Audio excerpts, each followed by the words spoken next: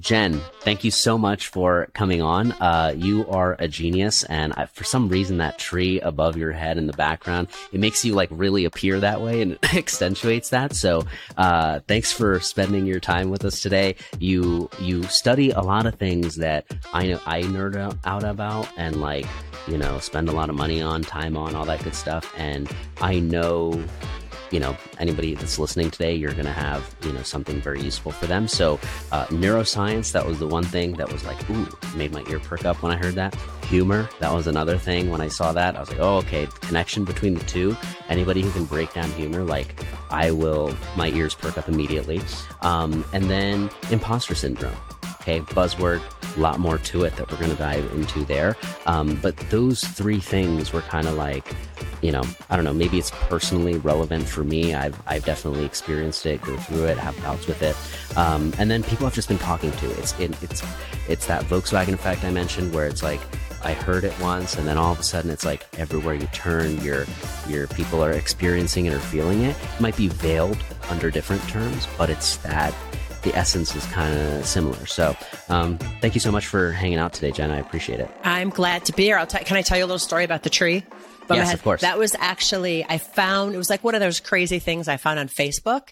And this woman trains orphans in Haiti to carve those out of the tops of oil drums. And then the money she raises helps feed and house the kids. What? That's why I love it so much. It does look like a tree's growing out of my head, you know, but now that my hair's natural, it also sort of matches. But yeah, that's why I loved it so much. That's unbelievable. Wait, so what is it actually made out of? It's funny. Let's see. It's really light. Like, it's in the proper place, but it's super light. It's made out of an oil drum. Right. Like the top of an oil drum. Okay. So it is a form of like metal or something. Yeah. It's made out of tin, actually. And they carve it. The kids carve it. I think it's machine carving, beautiful. But and so she's teaching them how to create businesses. And I love that. I love that giving back and the social aspect of it. Oh my gosh, I love that. Maybe you can tell us like the name or whatever, the link, and we'll be sure to link that up in the description. Yeah, I'll look it up and get it to you because I don't remember. Everyone's been asking me that. I'm like, I don't remember.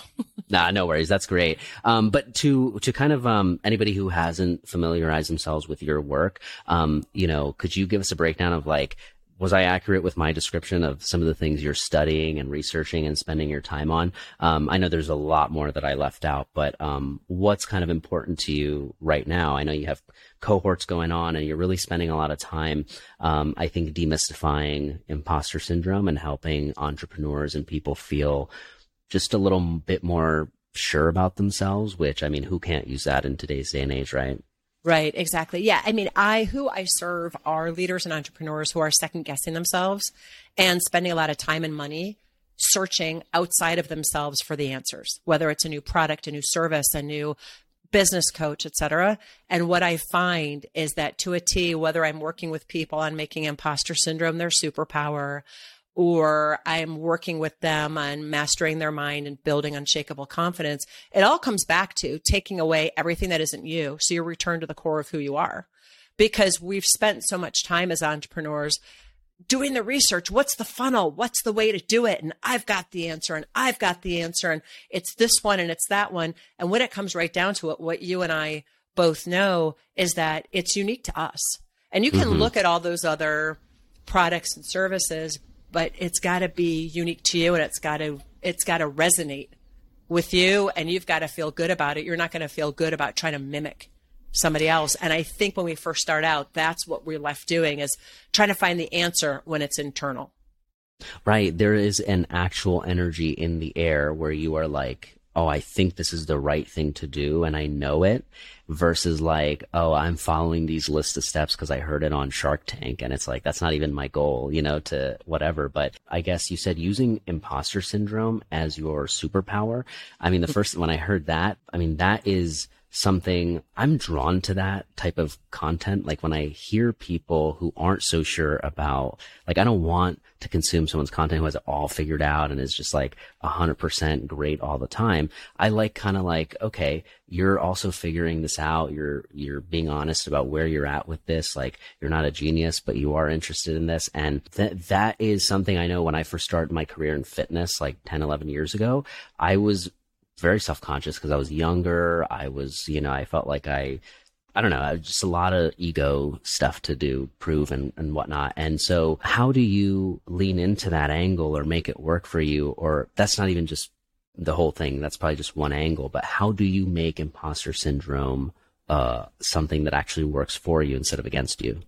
Yeah, let me answer that, and then let me also kind of connect it to the framework of how I work with people. So, first of all, imposter syndrome is not a syndrome. A syndrome is a medical diagnosis. So nobody actually has imposter syndrome. That's number one, and it's a huge misnomer out there because it gets great SEO. I use it. Yeah. It gets great SEO because people are searching for that.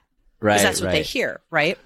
And it was actually discovered by two researchers back in the 70s who realized that really high achievers felt like a fraud, felt like they had gotten to where they were by accident, underestimated themselves and overestimated everybody else around them.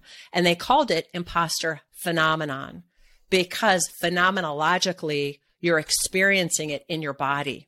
So in working, I've been a coach over 25 years. I've been digging into imposter syndrome for about 4 years.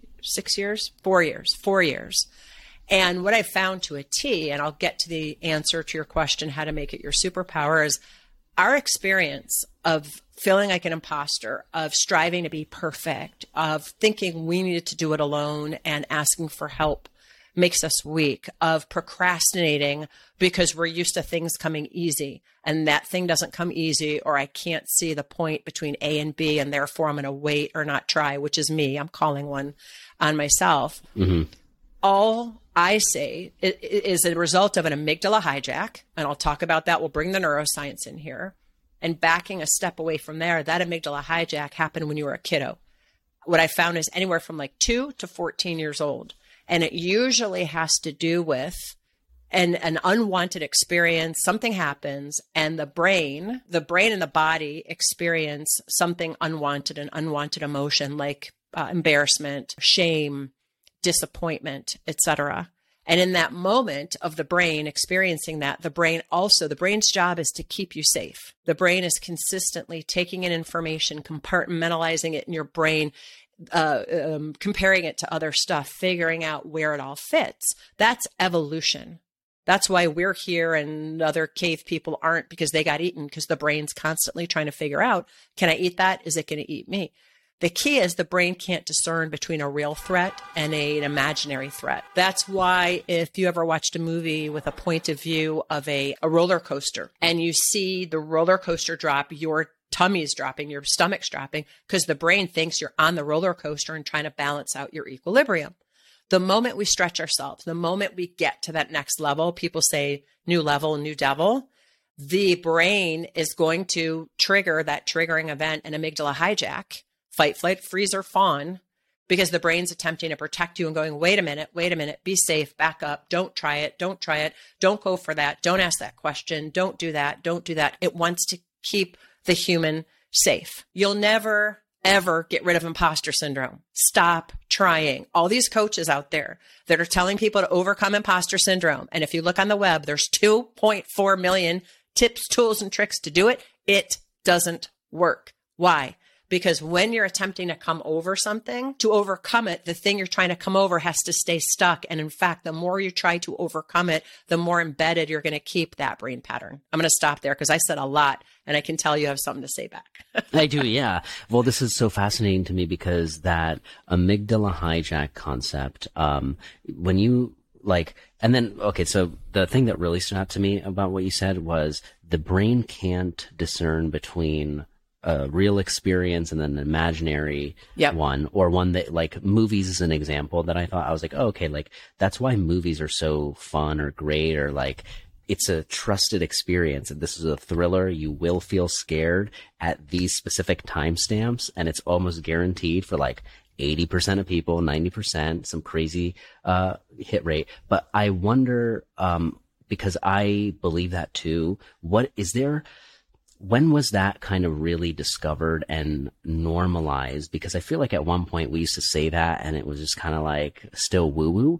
And now it's like actual scientific neuroscience research that's like, oh, your brain is actually experiencing high levels of fear or stress or whatever. If you're watching like the Discovery Channel, or you're watching, any scary show like It, or a movie like that, Well, I think, I don't know about when it was normalized. I think all, neuroscientists would be like, we've been talking about this forever. It's Right. neuroplasticity, the brain's malleable. We're identifying, because when I work with people, why I say make imposter syndrome your superpower is because the very thing that happened to you where you experienced embarrassment or shame or something, the brain also said, ooh, I got to figure out how to not have that happen again. And you became something to protect yourself. So I had a client who, when she was about 12 years old, a cousin was giving away all these clothes, and her family didn't have a lot of money. So none of the other cousins did. So they all went to the house to get these free clothes. And this client pulled up a pair of white jeans, and her aunt said, oh, honey, you're too big to fit into those. Sheer embarrassment, totally feeling like this was, not trusting somebody who she thought loved her to say this thing to her. What does she do? She doesn't put them back, which is something, could have been a reaction. She goes into the bedroom, lays down in the bed, and gets those jeans on her body because she's going to show her. And what my client saw was, in the moment of doing that, she became, I'm going to show you, and super driven. And she has created and sold 3 businesses. She's on her 4th. She's extraordinary. But guess what? That drivenness has left her completely unfulfilled and dissatisfied with any of her results, because it's an upset 12-year-old at the helm of her companies, not her choice to be driven. So where it became normalized, I feel like more and more people, it's becoming interwoven into a lot of different disciplines. Dr. Joe Dispenza, for example. Oh, I love him. Yeah. I was, I don't know if you've heard of the Landmark Forum or Landmark Worldwide. Yeah, I've been. Okay. So I was one of their program leaders for 16 years. And so as things went on, we began to weave. In fact, I think it was back around 2005 or 6 when we began to weave a ton more neuroscience, and had neuroscientists on our design team to give us access to how the brain's working when it's reacting to a stressor event. So that moment when she went to get the pants and the aunt said, oh, honey, you can't do that. Well, it was fight. That's who she became, was fight. There's a way of being called driven that she went to make up for. The brain attempted to make up for that unwanted experience of shame, so she would never have to experience it again. Now, did she experience shame again? Probably. We all do from time to time, But so I don't know exactly. The other book that's really great, because I know you like to give your listeners a lot of resources. If you ever heard of Michael Singer and the Untethered Soul, or the Surrender Experiment. I think I heard that once on audiobook or something. Yeah, it's been around forever, but it was a New York Times bestseller for a reason. And I'm in the midst of finally reading it. I've been hearing about it for years. I've been listening to him and reading his other stuff. And I want to go back to your movie analogy, because it was so interesting. He said, imagine the human brain. Imagine you're at the movies and you go to see Maverick. That's the movie I want to go see tonight, because I've just rewatched. Hey, did you rewatch Top Gun though? Not yet. I need to do it close to when I go watch the second one, because I don't want to forget. Yeah, but here's the thing. The cheese factor in Top Gun is through the roof. I never remembered it being that cheesy. Like Tom Cruise's smile when he's trying to, I couldn't even, I needed saltines. It was like with my cheese. It was, so I'm just warning you. Like it was not as good as I remembered it back then. Anyhow, go ahead. I'm very curious how they've updated that in the new one, right? If it's still as cheesy, or if they've modernized the hunky Tom Cruise to how we like to respond to it in today's day and age. Let's hope so, because it was bad. Just close-ups of him and that smile. I'm like, really? That's what won her over? Kelly, you're too easy. Oh, that's hilarious. Well, have fun. Keep me posted on how it goes. I will. So if you imagine you're at the movies, and imagine you go to see Maverick, and now, the hallmark of any good movie is you forget everything else. You shut everything else out because you're so immersed in this movie. And we've all gone to see bad movies where you can't wait to get out of there. But if you're like me, you have to sit there because you paid your money and you have your popcorn and your Junior Mints and you're not leaving. Right. That's just the way it is. But you're not immersed in the movie. You're thinking about other things. Your mind's starting to wander. Now imagine if you go into the movies and everything Tom Cruise is thinking, feeling, seeing, it's thinking, feeling, seeing. It's like you're in the metaverse and you're actually become him, in that movie, so much so you forget you're in a movie. And all of a sudden there's a physical experience too. And you can feel whatever he's feeling in the, like you can feel the seat in the fighter plane, and everything else has left.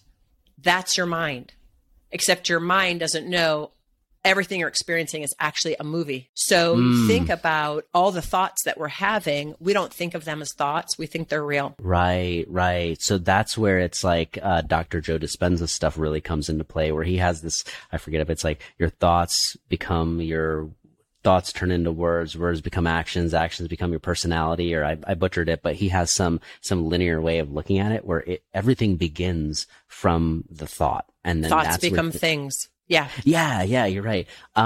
What is your, like, because there is a frequency or energy that he talks about in his, and he's doing a lot of great work with like neuroscience and trying to bring research into it and demystify it using science and whatnot. From your studying of him and then your own version of, you studying this stuff, what is that frequency or energy where like he talks about where you're in the future and you're not in the past, right? And you're so excited about these things you want to happen maybe, or, and your brain has left this feeling or this version of you that's like at your lowest low or whatever, and you're imagining the great version of you. There's a difference between thinking that cerebrally, and then it's like you're getting the movie-like effect of feeling that, and you see that version of what you're envisioning.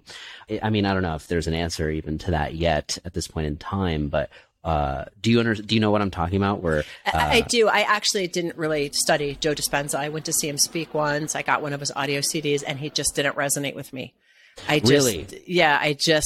have friends who are actually some of his coaches and a lot of people who adore him, but I couldn't handle his meditations. They annoyed me. I didn't like his voice. So I just never, but what you're talking about, and he's great, it just didn't resonate with me. Like there's a lot of teachers out there. Some resonate with us, some don't.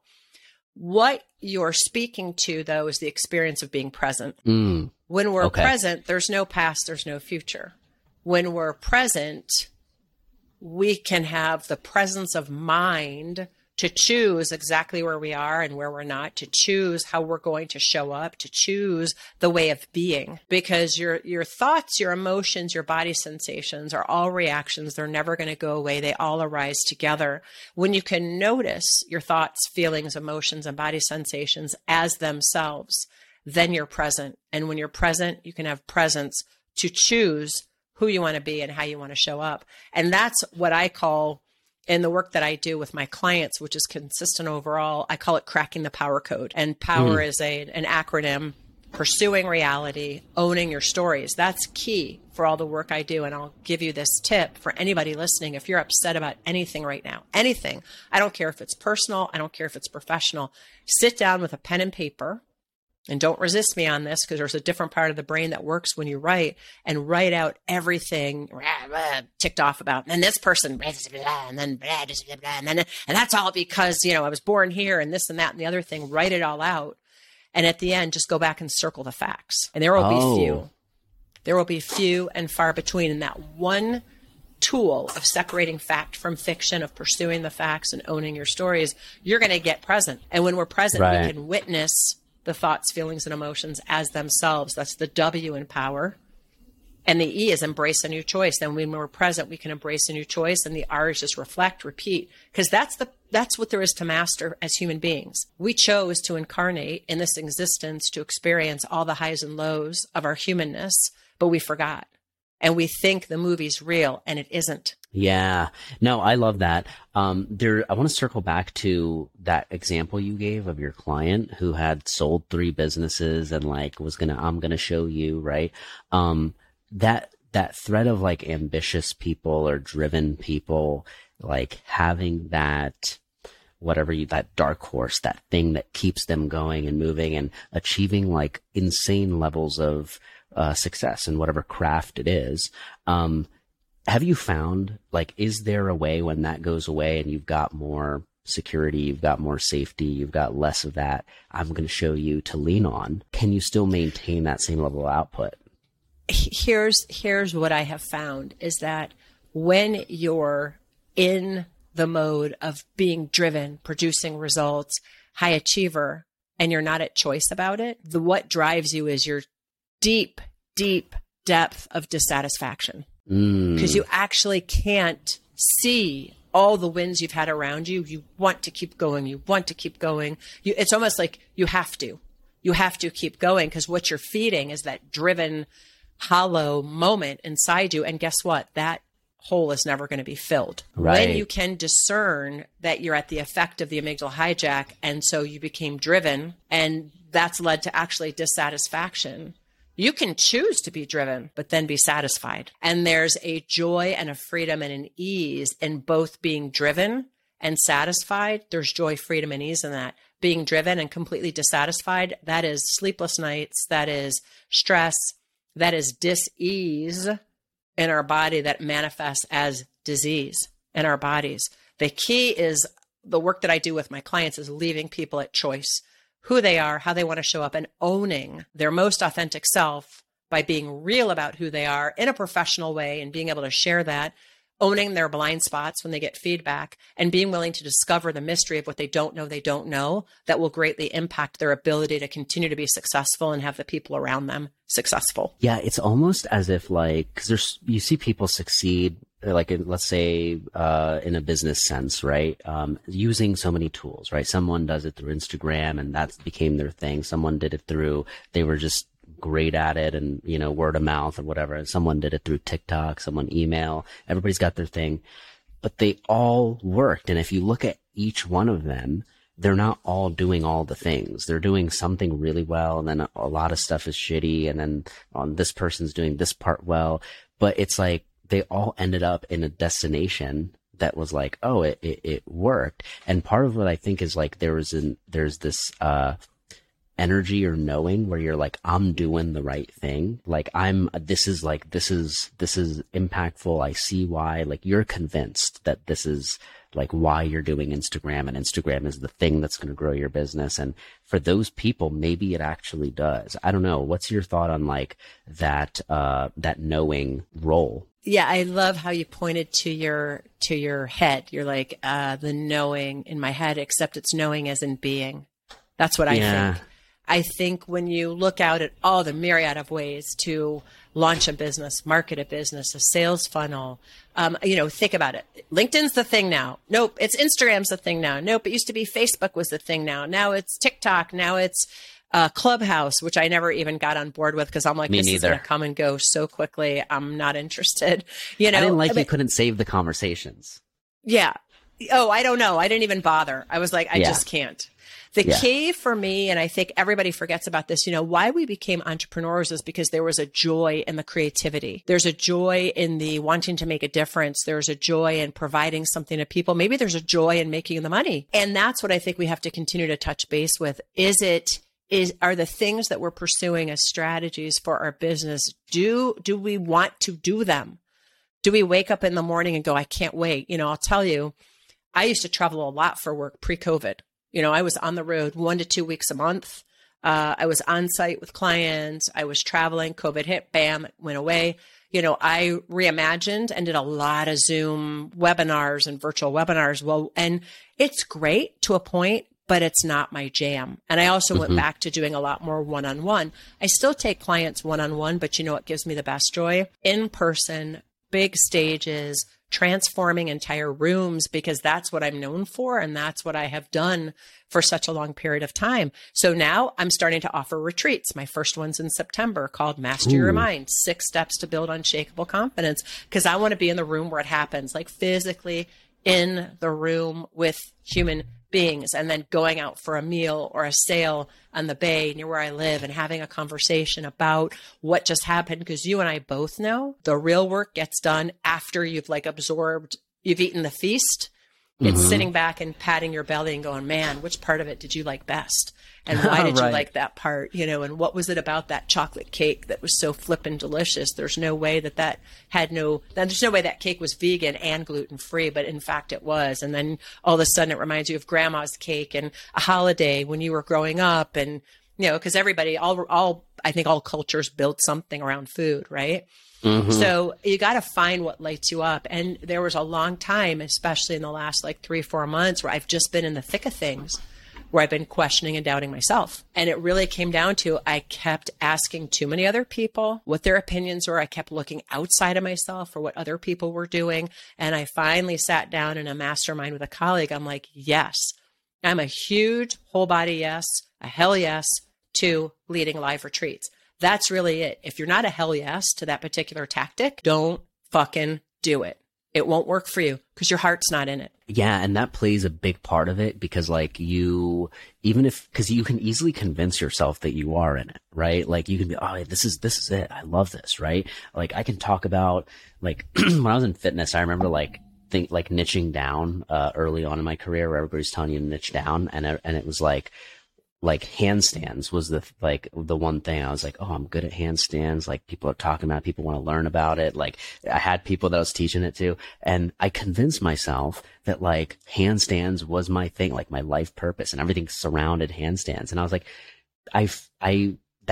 that was periodic though, right? Where it's like that ended pretty quick, where it's like, I'm not really, there's more to it than just handstands. And because everybody was telling me to niche down and I thought that was the thing to do, I like rode that initial excitement and it felt really like, this is it. This is the next big thing, as you kind of mentioned.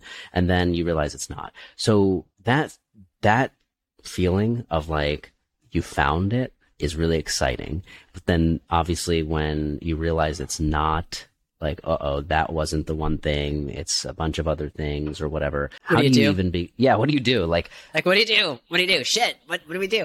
Well, I think number one, people forget as entrepreneurs, we got to test stuff. You tested handstands. And my guess is there was a lot of learning that can be applied to life in general about having handstands be your thing.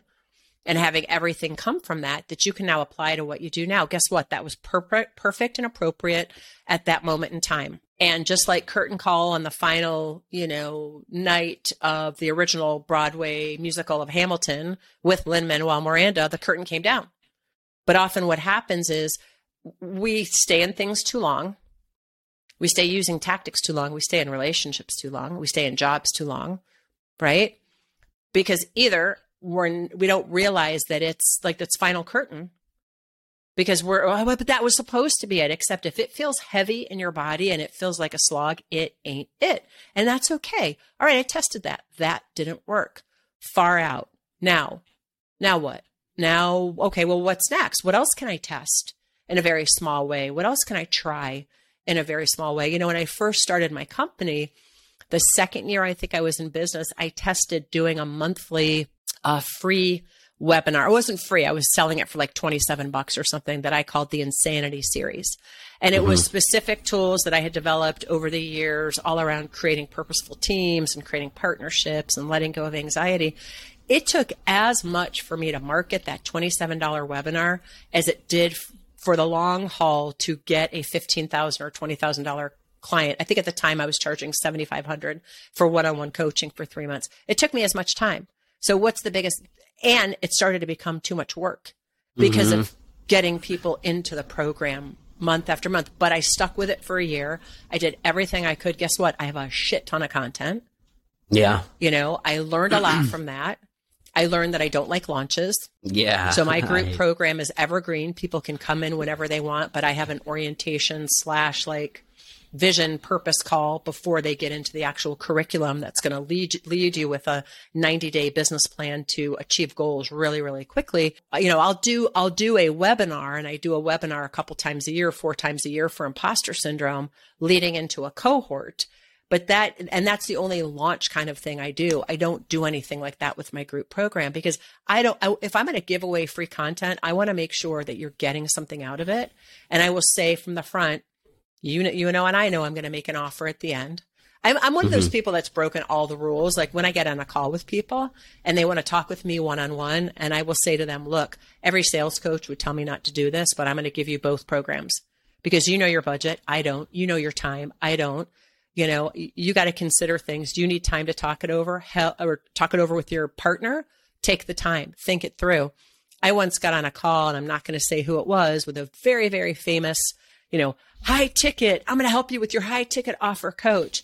And this guy who was on the phone with me was like, well, if you don't sign up today, it was like 1 half-hour call for his, whatever, $10,000 program. what she was going to give me for $8,000, the discount will go away. And I was like, well, then it goes away. But when I'm ready, I will reach out. Well, you could just put a deposit. Well, I'll tell you what, if you put a deposit on your credit card, you could keep that, you could keep that pricing. I said, I don't use credit cards. What do you mean you don't use credit cards? Even insert famous person's name here uses credit cards. And I said, good for them. I don't use credit cards. Our conversation's over. Yeah. Quick. It's almost like we value instead like discounts that doesn't play anymore. Like that scarcity thing is like expired a little bit. You almost have to go into those conversations like knowing that you may not close the sale that day. You're going to give time for them to think it over. And that often ends up closing the deal. Just that giving the space and time and acknowledging that like, hey, like you're human. We both know what we're doing here. I am going to try to sell you something, but I'm not going to do it in the traditional way because it's very like, I don't know. I think we've just transactional. Too much. Yes. It's transactional. It's not building a relationship because you don't know that person who didn't buy from you today. They could buy from you 6 months from now. They could never buy from you, but people remember how you make them feel. So if you leave people known, honored, and appreciated by the end of that call, there's value in just that. Well, what am I going to do on those calls? What kind of value can I provide? Leave people feeling listened to. Are you kidding me? In today's society and how quick paced things are and everyone's on their phones. I swear I was forgot where I was walking yesterday and this woman was crossing the street and I was crossing their way. Street's wide open. She's on her phone heading right for me. And I almost wanted to purposefully just bump right into her and see her phone skate across in the rainstorm. Because I'm like, there's humans. There's humans out here. Right. We're humans. Stop trying to sell me something. Stop being transactional. We're going to build a relationship here. And when I build relationships on any call, it's over time. I've had people not buy from me and then refer a ton of business to me because of how I made them feel. They felt valued. They felt heard, known. They felt listened to. Focus on that. That's going to make your heart feel better anyway. You don't want to sell anybody anything. Yeah, no, I agree. And I wonder, coming back to that example again, that client you had who on the fourth of business, right? Like after going through some of the work and, strategies you've kind of talked about, like what's the day-to-day, vibe and operation of that person now? Is it still like, it never goes away. You mentioned that, right? So that feeling of, I'll show you, I'm sure it's in the background or there's a whisper. What does it realistically look like for someone using her as an example who is really driven by that? There is, and we can fill in the blank. It might not be, I'll show you, but whatever it is for you. It's a moment. It's mastery for a lifetime, number one. And it's every moment getting that the thoughts you're having are not real. The emotions and body sensations may feel real, but they go along with the thoughts, and getting to discern between fact and fiction and choosing who you're going to be and how you're going to show up. Now this client can choose to be driven. She's completely satisfied when she's driven. So I'm able to complete that triggering event, but not take away the drive, the ambition, because now you can use that for good rather than being at the effect of it all. That's what I was going to say is because there's so much utility also in sometimes that type of anger or fear or despair, whatever it is for some people. So there is like ideally you figure out how to leverage a little bit of it. And then most of the time you're like not in that state, which I think is the tough part because like when you start a business or anything, a venture, normally you are in a culture of like, all right, we're going to hustle. We're going to go hard. We're going to learn as much as we can, say yes to everything, say no to nothing. And it's like, go for a couple years or whatever. And then there's a season where you're like, all right, that's not it anymore. I have made the money. I have done the thing, or I have some space. It's time to like find a balance or whatever. So I think that moment in time where you go from like, I should be hustling, I should be going hard, I'm using all of what I have, like, screw this, like, balance is not right now, like, I'm going to lean into my imposter syndrome. And then it's like, okay, well, now it's really working against you maybe a couple years later, and you don't like feeling unfulfilled all the time, but also being really successful. That power to switch, what's something that you can share that would help someone like me or someone who's listening do that? is it the fact from like that drill you mentioned was really helpful now that you've kind of referred to like, okay, well, it's recognizing your thoughts aren't real. And then because the sensations are coming from the thoughts and that's the root thing, then I guess if you attack the root thing where you're like, well, let's label the thoughts and then let's figure out what's fact or fiction, that could be a good anchor drill or anchor point. But what does it look like to train that switch, I think, for most people?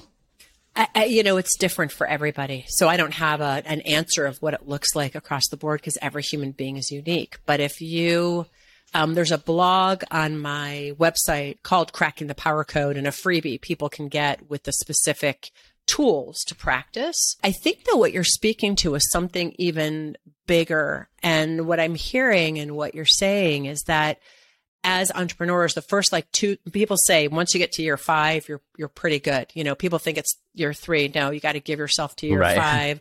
I'm now year 6 going into year 7. I'm still figuring stuff out. So, there's always, as human beings, we're consistently evolving. Our circumstances are changing. Our life experiences are changing, etc.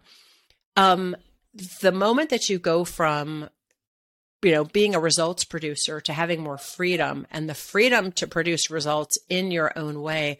Unfortunately, sometimes it takes some life event that is not fun, a death in the family, COVID, cancer, all those things to have you reimagine how you want your life to be. And I'll tell you from personal experience, in the middle of COVID, and I live alone, so I'm single. I didn't have a guy in my life at the time during COVID. And so the first 71 days I was by myself until I was able to go to a park to be with friends.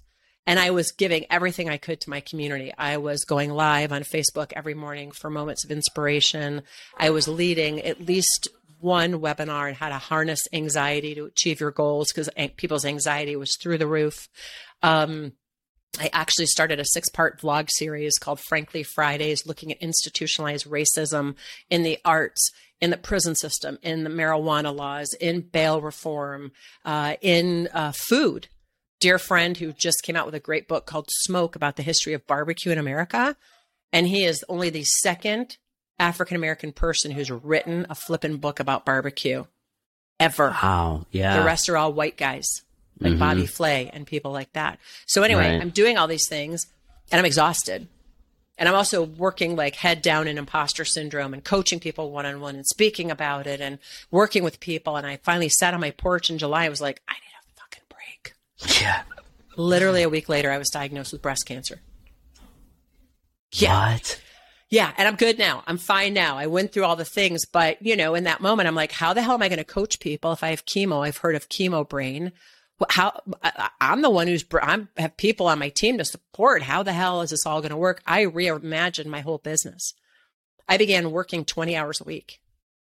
I didn't take any outwardly facing clients until 1:00. All my calls are between 1 and 5, maybe 1 and 6 now. Fridays, I took completely off to take care of myself. And you know what? That hasn't changed. The only thing that's changed is in the mornings, I do my, back then I was like sleeping or recovering from radiation or surgeries or whatever. Now it's journaling, meditation, exercise. And then from 10 to 12, I'm working on the business. I'm doing reach outs. I'm connecting with people. I might be having calls with some clients in Europe. Fridays, I work on the business, but I work on taking Fridays off. I may have one or 2 calls where I'm working on the business, but for the most part, I have a Friday off. So I have a long weekend. In the weekends, I take a weekend. I told you I didn't go to sleep till 4:30 this morning because I, had one thing to do and then began working. That is a rarity for me these days. So don't think you have to work so fucking hard to produce results. You don't, because that's not going to bring you joy. When you're in your joy, when you're even whatever that small thing is, maybe it's having a particular cup of tea that you love with your particular, whether it's sugar or honey, whatever, sitting on your patio, listening to the birds, is the thing that brings you joy. Start when you're down in the dumps and you think you can't get out. Follow those moments, those crumbs, and you'll be attracting more and more joy to you. For those entrepreneurs that are facing the mind on a daily basis, it really does come down to mastery. Look, as a fitness person, to master a handstand, It wasn't just, 6 weeks to master a handstand or what is it, couch potato to 5K. Yeah. If you go back to sitting on the couch, you're going to become a couch potato again. It's a lifetime of mastery. It's not one and done. It's the same thing with mastering your mind. Because guess what? You're always going to have thoughts. Guess what?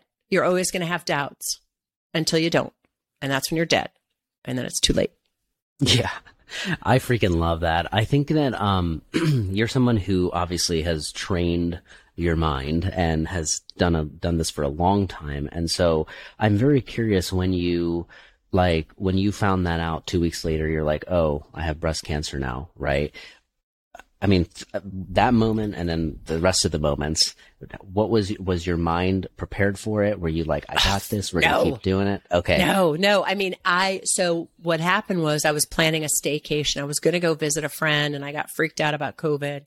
Chose to stay, at the time I lived outside of DC. I still live near DC. I'm between DC and Baltimore in Annapolis, Maryland.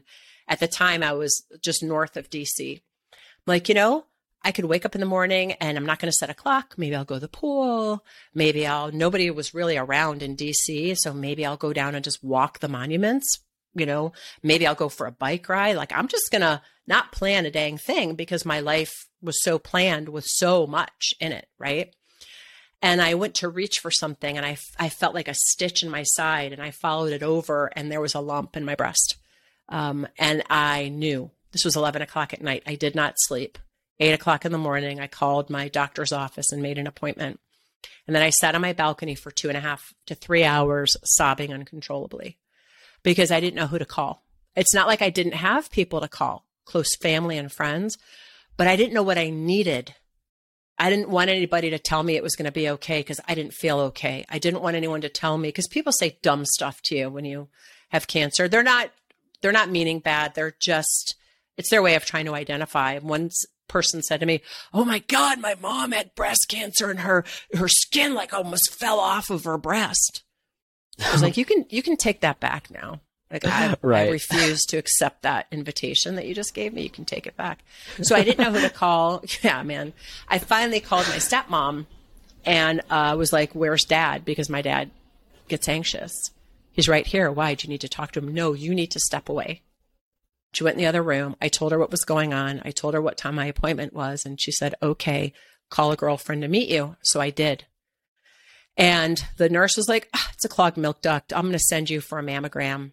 And I was like, okay, yay, salute. Let's go out for a drink and dinner and celebrate. I don't have breast cancer.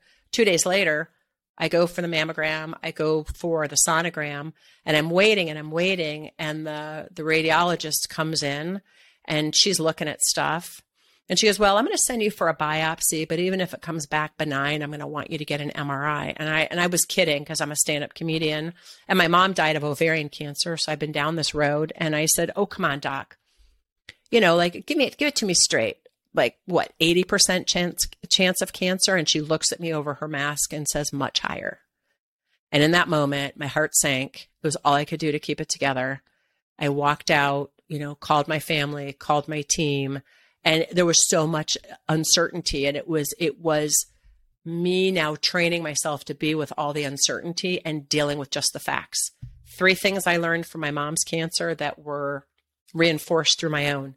Deal with the facts, because everything else is worrying about a future that hasn't happened. And it's all story. Say everything. Say everything to anybody, say it all. I don't want you to do this. I'm sorry you're doing it. I'm scared. And make sure you empower the person who has cancer, because we don't have a choice about cancer. I have a choice about my treatment. So I told people, if I want to stand on my balcony with a foot in the air and a tinfoil hat on, eating racks of ribs, you damn well better call me up and say, you need another full rack, and bring it on over if that's the way that I'm choosing it. I think, though, those 3 things, deal with the facts, say everything, empower the people around you, can be applied to life.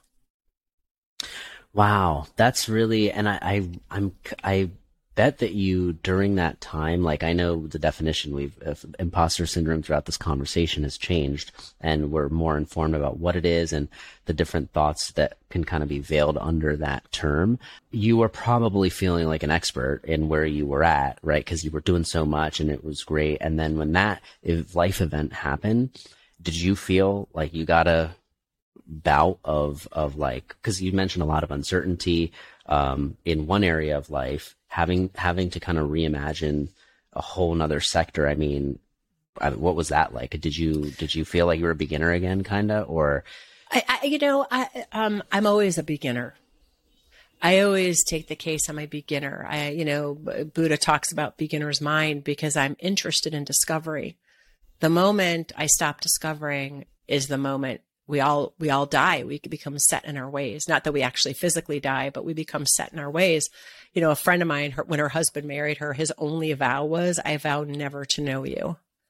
And I loved that because what he was saying was, every time I think I know who you are and I have opinions about you and I think I know, what you want or need, I'm going to let that go and ask and be curious. And I think we could use more of relating to ourselves that way because we're not fixed, immovable objects. It's neuroplasticity. The brain is malleable, which means, guess what? There's all kinds of new ways of being that we can tap into and access. I think the major, if you had said to me at the time, well, it'll be fine, you have a lesson to learn here, I probably would have throat punched you. But in the retrospect, right, getting how much I'm loved, getting how much I'm lovable and the people around me love me. I had a great group of friends. I mean, my dad's older, so he and my stepmom couldn't come in, but I did not go to one appointment by myself. People drove me, people took care of me in my life. And it was a beautiful thing to open myself up to that. So many of us as entrepreneurs are solopreneurs and feel like we have to go it alone. But I think every time we reach the top of the mountain, you look up and, oh crap, there's another part of the mountain to climb. And it's being okay with the climb. Yeah, it's like I totally agree with that. And I think it's, I don't know, I just really love a lot of like the terminology, I guess, that you've developed from maybe studying this over time, where it's like, I can't unhear it now. So I'm going to take it with me. Where are some areas where we can, I know you mentioned freebies and, cohorts and stuff you're running that like cold cuts, sounds very exciting. Cohorts. Yeah. Go to my website, www.jenkoken.com. JENCOKEN.com. On there, when you get on there, there will be a freebie that pops up called Cracking the Power Code. Get on my mailing list. I send about an email a week, all designed to provide leadership tips, tools and help you discover something new about yourself. If you just want the freebie and you want to unsubscribe, do it. I'm not going to take it personally. It's not a big deal. On that site, you'll see my blogs on there. You'll see the coaching that I do. I have a group program for entrepreneurs who are stuck because they know exactly what to do and they're doubting and second guessing themselves and spending way too much money on stuff instead of recognizing they have to look internally.